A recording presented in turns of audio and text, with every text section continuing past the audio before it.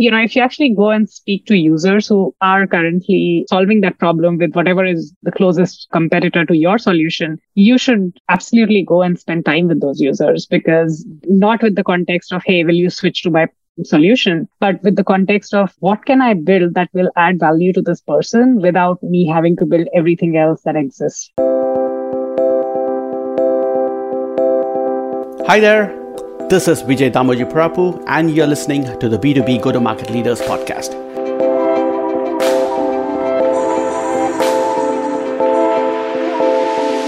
The show where I go behind the scenes with top go-to-market practitioners to discuss their mindset and tactics. Hello, everyone. Welcome to another and a new episode of the B2B Go-to-Market Leaders podcast. I know it's been a good 5-6 months since the last episode was released, but my commitment from now on is I'll be consistent. That's my promise to my listeners. And hey, it's just not you, but for my own selfish reasons, I look forward to and enjoy speaking with the go-to-market leaders. For example, today, I have the pleasure of speaking with Shruti Kapoor, who is the founder and CEO of Wingman. And right now it's Wingman by Clary because of the acquisition. I know we'll go into a lot of other details, but I'm super excited to be speaking with you, Shruti. So welcome to the show. Thanks, Vijay. And let's get this season started with a bang. Sounds like this is the first one of the season. Yeah, absolutely. So with that, I know we were just talking about the background and the wallpaper that you had before I hit record. So I'm really curious, what led you to actually go and live or work in Dubai? Because I believe you grew up in India, is that right? Yeah, that is true. Yes and no. I mean, I did spend majority of my life in India. I've spent a decade in Singapore, somewhere in between. And I have just recently moved to Dubai like a few months back. So it's, I think in many ways, I'm enjoying the change. I think being in a new place really makes you kind of relook at everything with a new lens. I think the business reason for this was, as part of the acquisition, also, wanted to be in some sense closer to the broader action. And then given the constraints with visa, there are not that many countries as Indians that, you can quickly relocate to. So, this seemed like a good fit from a time zone perspective, from, access to Europe, and generally very well connected. So yeah, here I am. Excellent. Yeah, for sure. I mean, especially the time zone and the access, and given you talked about the visa situations and all that. But yeah, I'm glad that you relocated, and you look to be that person who always look for change and always looks to be out of the comfort zone. You just mentioned about growing up in Singapore and then growing up in India and now relocating to Dubai. So super, super excited about that. And with that, I actually want to transition a bit over here and then go into more of the first question, what I typically ask of my podcast guests, which is, how do you define go-to-market? Yeah, I think, the way I think of it is there are two things that a company needs to do: build something and then make sure somebody is using it. Right. In fact, the t-shirt I'm wearing says, make something people want. Right. And this is the Y Combinator motto. So I think of go-to-market as anything that helps you get your product into the hands of users. Got it. Excellent. Yeah, I would love to get into the story of the whole Y Combinator. And by the way, I was looking at your about, and it was really nice and creative as to how you came about and told your story of how you found that pain point, how you found that founders, the co-founders, and what made you get into Y Combinator and so on. So let's get into that. Actually, that's a good transition. Let's talk about that. It looks like you were leading go-to-market and sales team, and then you ran into this problem of your product and even marketing folks asking about, hey, can you get customer feedback? That was the genesis of this. So tell me more about the story and what triggered you and the team to go down this path.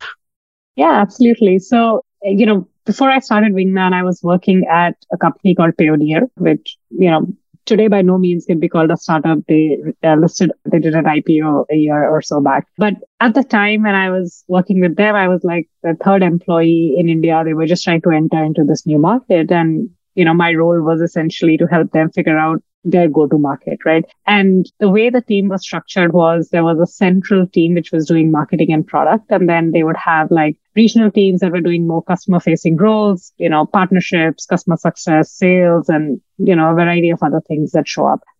What that did was it made the distance that exists between customer facing teams and marketing and product teams much more stark than it is in usual organizations. And, that gap always exists. But I think in this case, it just made it much, much more stark. My challenge during that journey was that, of course, we were launching this product into the new market for the first time. There was a lot of stuff that we needed to learn from what the customers were telling us and take back, to the rest of the organization.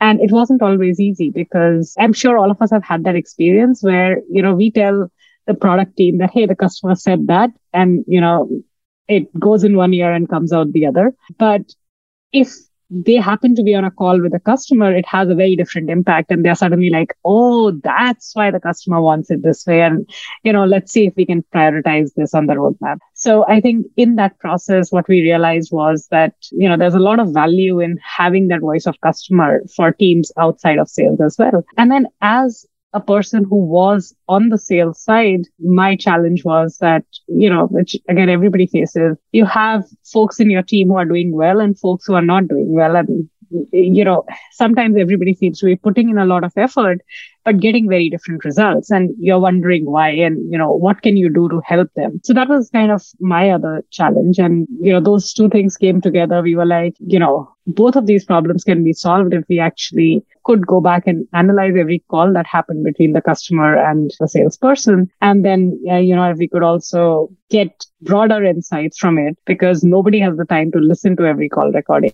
So that was how this started out. Excellent. And so when you are doing the problem discovery, obviously you found that problem and you must have done some sort of market research. Were there alternative solutions back then?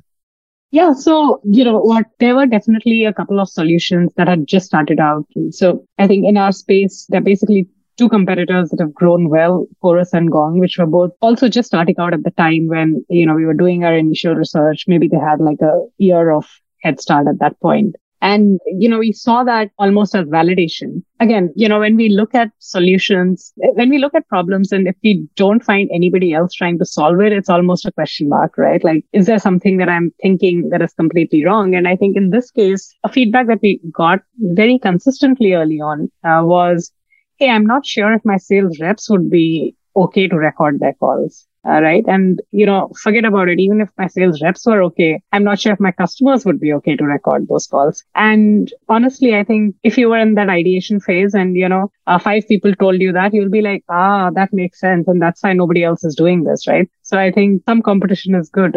Yeah. No, you bring up a very good point, especially for start.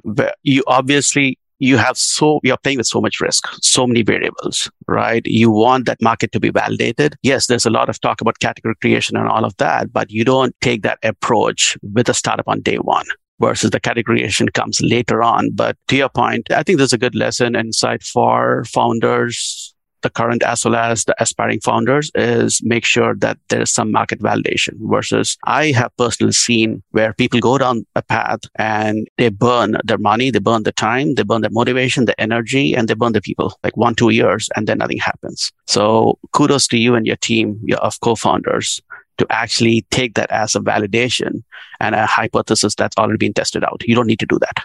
I think the other thing that I learned through that process of early market research was, when you have a competitor or you have a solution that for any problem that you have, right, there is a way that somebody is already trying to solve that problem. It doesn't matter whether there's a direct competitor or not. There is always competition of some sort. And it's important to find whatever that closest thing is and go and figure out, like, even with that closest thing, what are the challenges that people still have? Because very often, otherwise early on, when you're trying to make that initial product and you're trying to do, that minimum viable product, you kind of say that, hey, I have to do all of these things which are going to give me parity with the existing solution. And then I have to build all these other things which are going to give me differentiation. But, if you actually go and speak to users who are currently solving that problem with whatever is the closest competitor to your solution, you should absolutely go and spend time with those users, because not with the context of, hey, will you switch to my solution, but with the context of what can I build that will add value to this person without me having to build everything else that exists. And it's a very easy pitfall that people make. And, you can easily delude yourself into building product for 2 years and not having a single customer. No, for sure. Again, it goes back to the whole Steve Blank and others who have promoted this, right? Which is the lean startup philosophy. And clearly you've done that from the early days, which is good. So curious, how did you actually go about finding the customers of Chorus and Gong and other alternatives? Yeah. So, I think it's a little bit of serendipity and a little bit of the fact that Silicon Valley is a bit of an echo chamber, right? So if there is SaaS company and if it's based in the Valley, there's a pretty good chance that, their first 100 customers are also based in the Valley. If you speak to enough Valley companies, you'll either find somebody who's heard of that company or using that company. And I think that was broadly how it happened. Excellent. Very good. So switching gears here. So you found a problem. You found that there is market validation and there's a need based on this. Now, what was the next step where you actually met with your co-founders, both on who's now the CPO and the CTO, they're the current CPO and CTO. So there is that problem finding phase. There's a market validation phase. There is also the how do you find my co-founder? That's key. So tell us and share your experience to the listeners as to how you made that happen. Yeah. So actually the order was a little bit different. I met my co-founders before we necessarily, zeroed in on this idea. And so the way I met Murli, who's the CPO, was that, through a common friend who he went to college with in engineering and, who went to college with me in my MBA school. And Murli was at that point just moving back to India. And, he was very clear that he wanted to start up. He had previously worked in a very early stage startup that had gotten acquired by Google. And so he had seen that startup life and then he had seen the Google life and then he knew where he wanted to spend his time.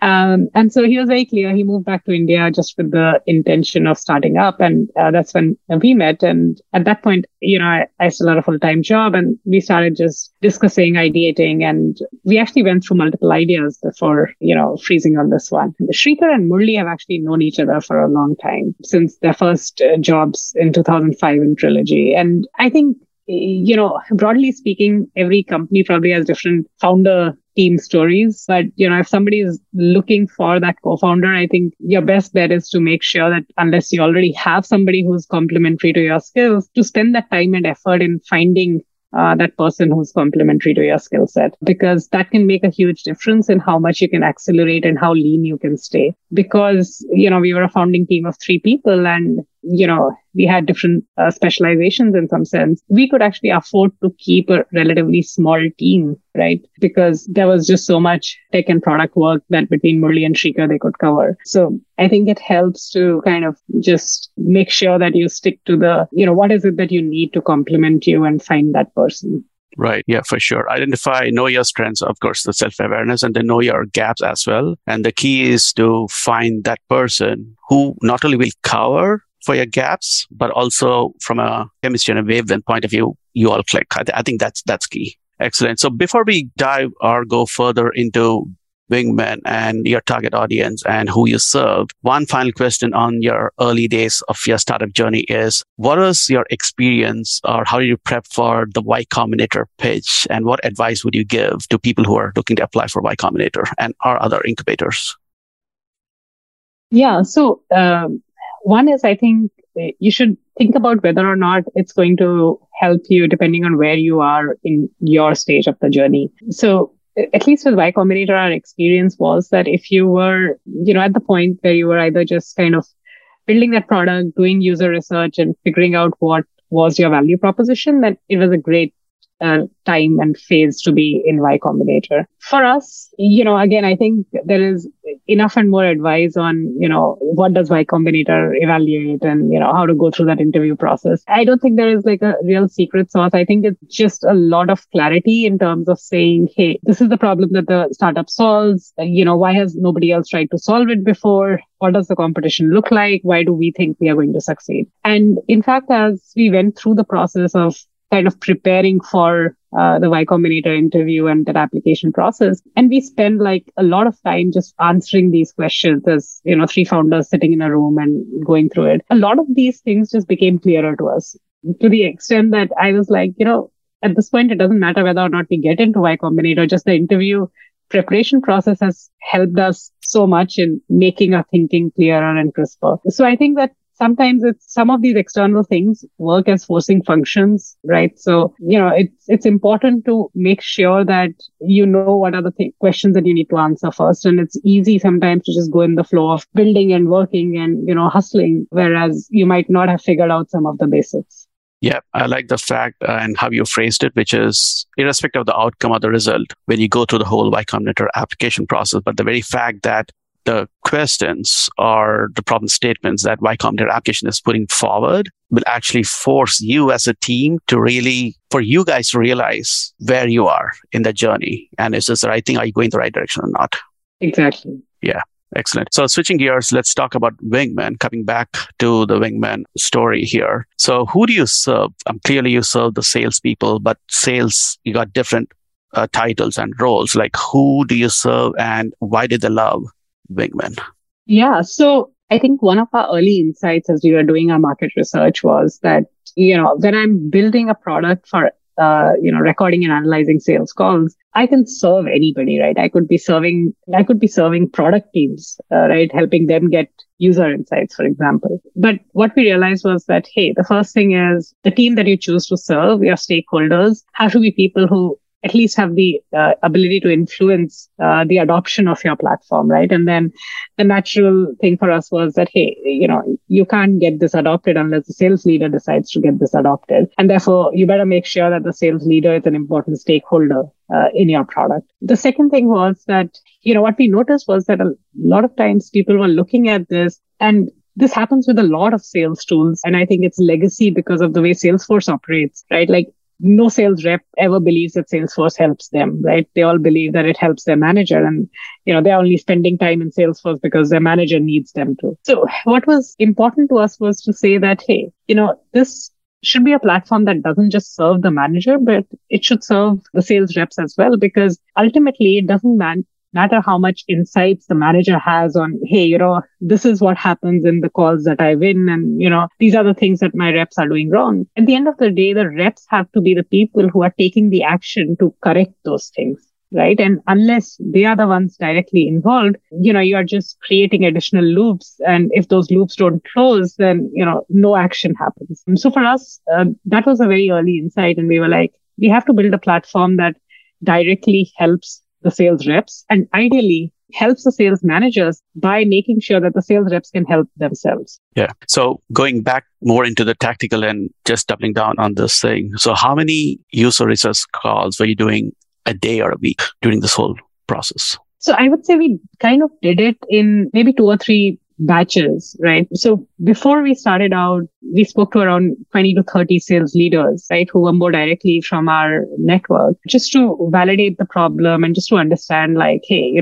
this, what would you do or how would you use it? All right. This was before we wrote a single line of code. And then once we, started building the product, of course, our priority was to make sure that we could have people who could actually use it and then give us feedback, right? So that was kind of the, the tinkering part, right? And at that point, we did a bunch of interviews, but maybe that was totally, I would say 30 or so as well, right? And then the third phase was that once we had kind of figured out the product, we knew that we wanted to do real-time insights. We knew that this is what the meat of the product needs to look like. We then went and, did like 2 months, and this coincided with our time at Y Combinator, where we said we will go and speak to, 40 companies, specifically in our ICP. We'll be very strict about, who we qualify within that ICP. And so that was, kind of 3 phases in which it happened for us. God, I think, by the way, I know my peers in other startups, as well as me personally, have struggled with this. Yes, we know the concepts of ICP, like defining the ICP and then trying to reach out and doing that research and getting feedback is a challenge, right? I mean, so as an example, I can come up with an ICP of, hey, it has to be a company that has at least 5 employees or at least 1 location. But that's, again, such a broad profile with multiple markets, multiple industries, multiple use cases. So how did you really narrow it down? Because you have a very limited amount of time. Yes, you lined up all those people, like from a validation point of view, but how did you narrow it down and log that ICP? Yeah. So, I think it's easy to get greedy, right? And there is always that temptation where, because you're trying to tell a bigger story to the market, to the investors and everybody, where you're like, hey, this is a $20 billion market, everybody in the world can use it. It's easy to kind of go into that zone that, everybody can use it. But very early on, to make sure that you have something that is useful for at least somebody and you're not building for 2 years, essentially means that you have to find a small segment. Later on, you can expand your product and you can expand your segment. So for us, there were a few things, right? One was we realized, okay, is this generally a well accepted technology? The answer is no. All right. Does it influence user behavior? Right. And call recording is something that is somewhat difficult for people to accept the first time. Again, that's true, right? So essentially what that means is you need early adopters, right? And people who are early adopters, in our case are specifically other tech companies. And I think that's broadly true for a lot of people. And then the next thing was that, okay, so do I sell to anybody who is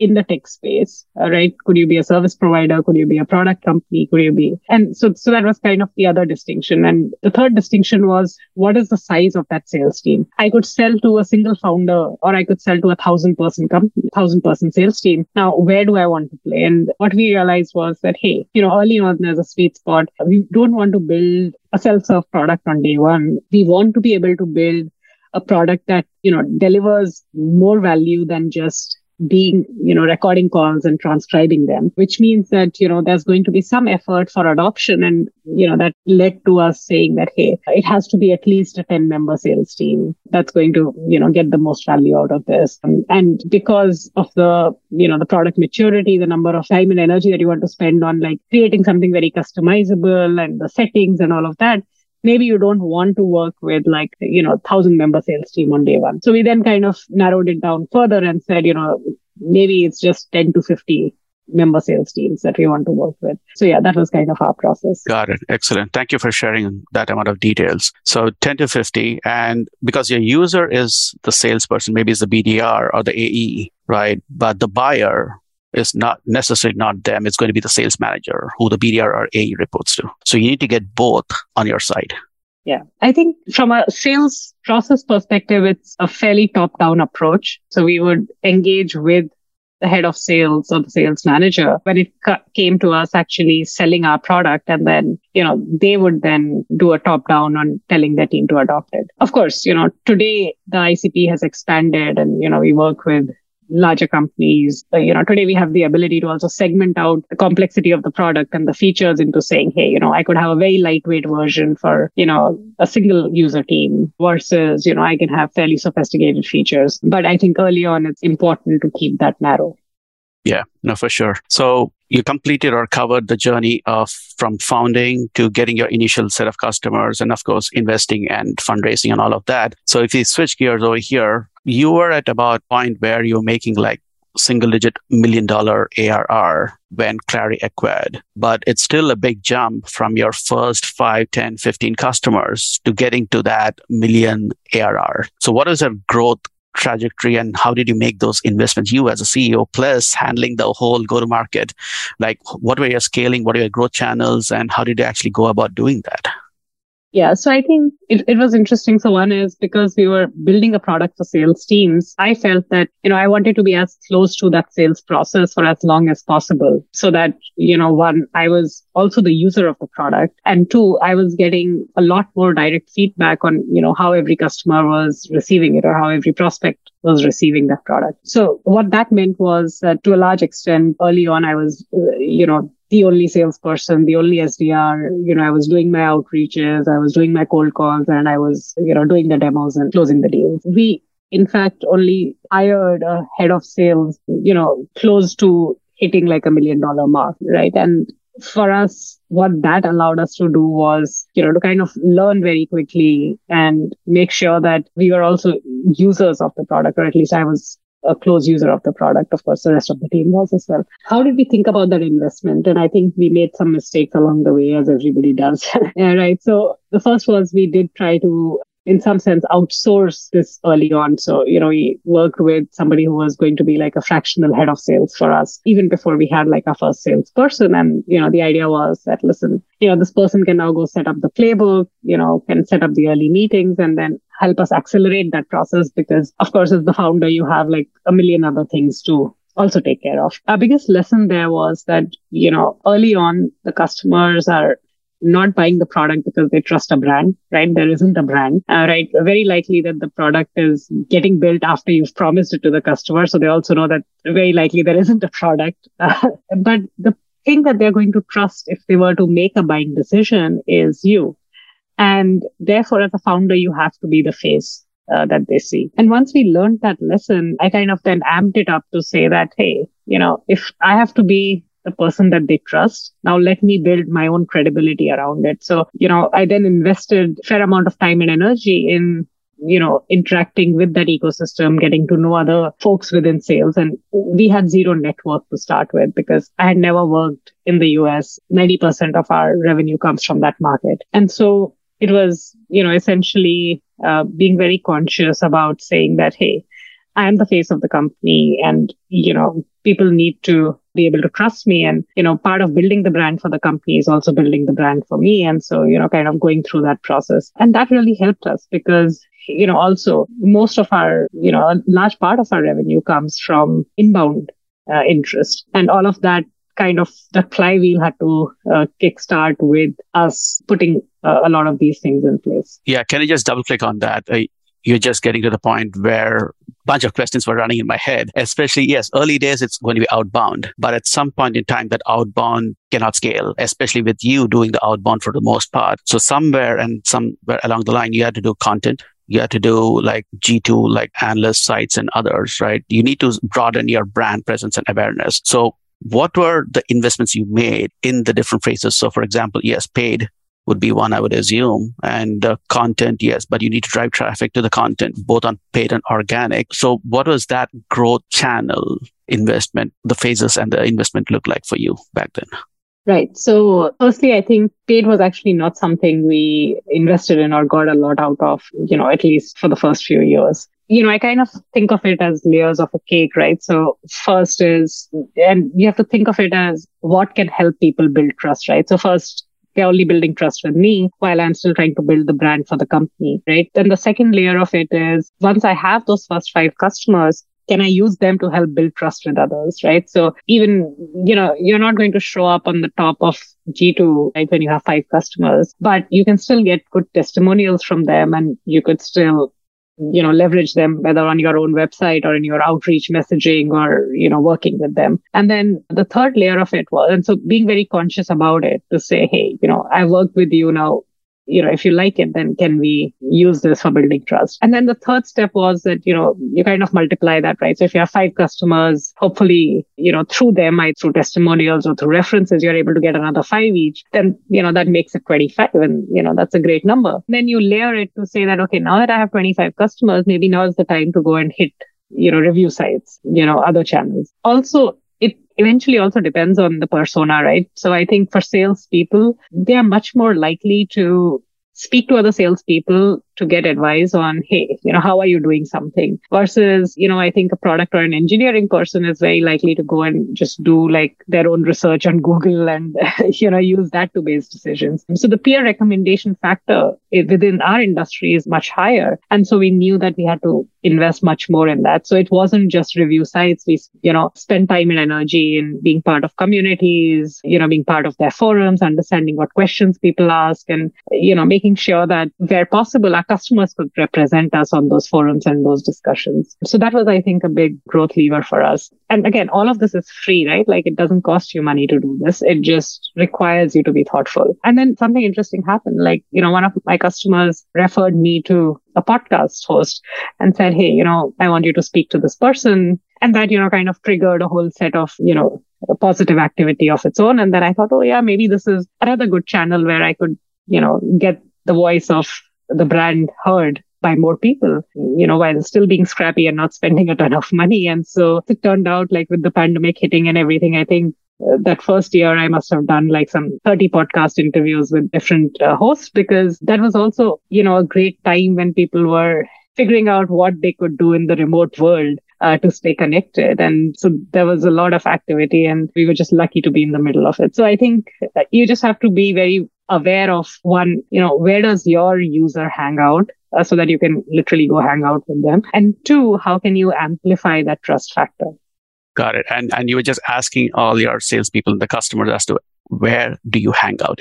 Was it that simple?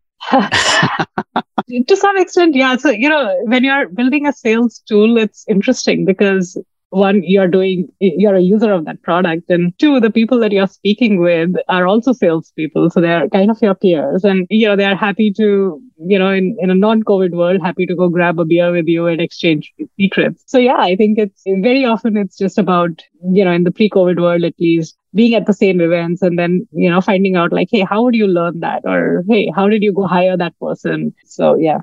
Yeah, for sure. And I love the fact that you were not investing blindly in paid versus it was all organic and more driven out of curiosity.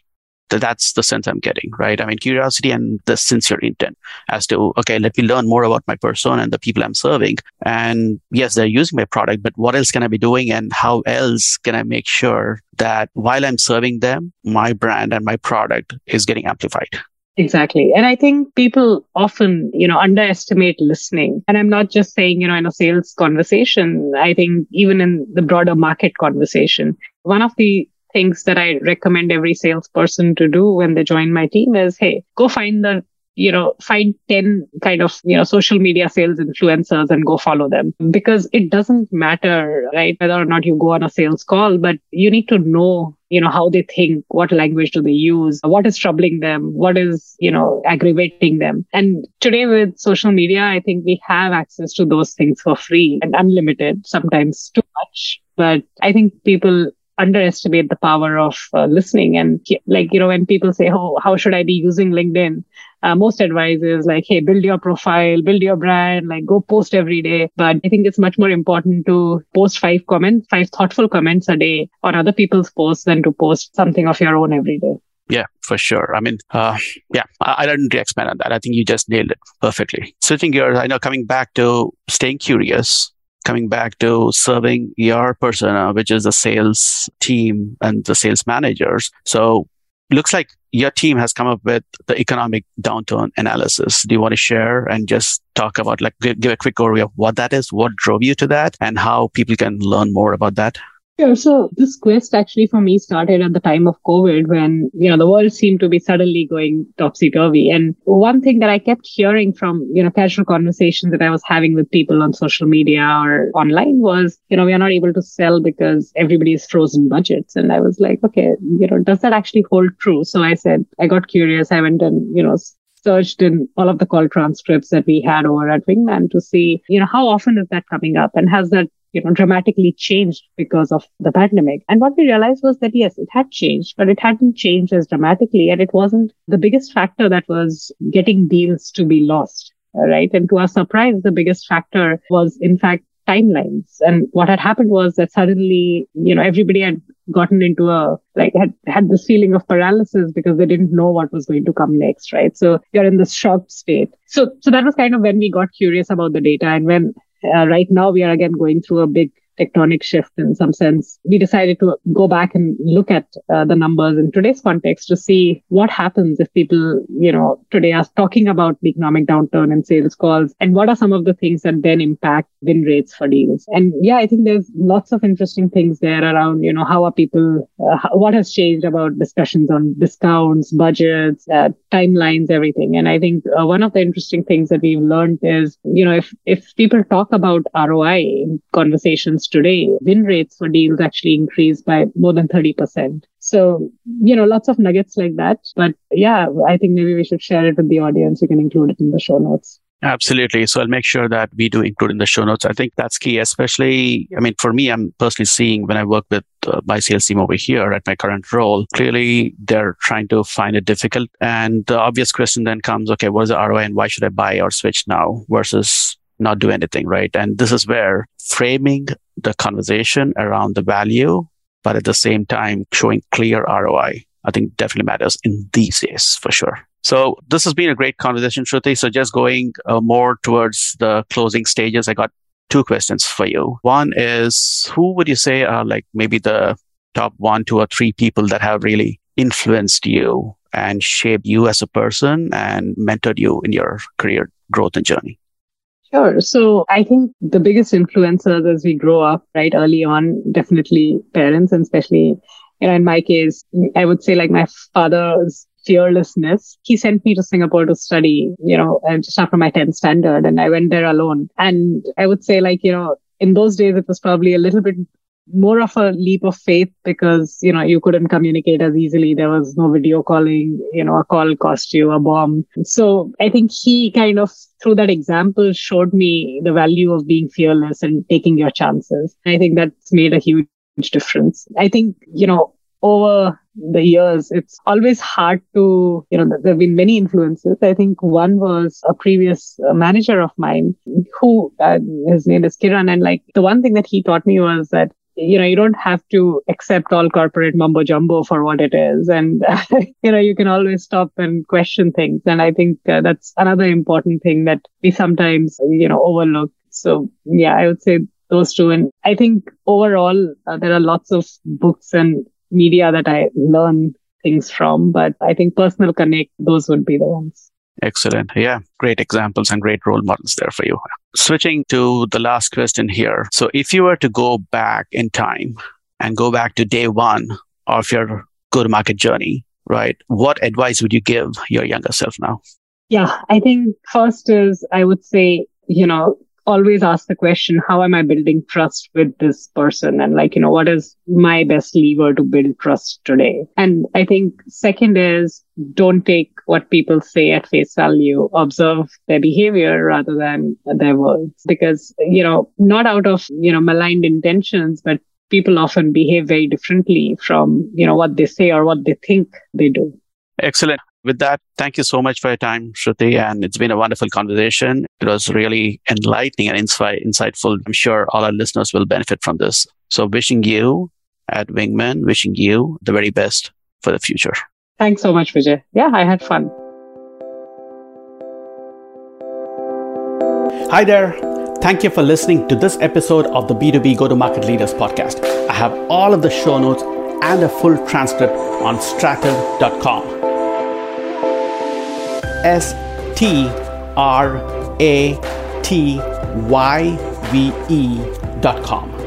Subscribe on Apple Podcasts or wherever you get a podcast. Leave a rating and a review. Your comments will help other go-to-market professionals find this podcast.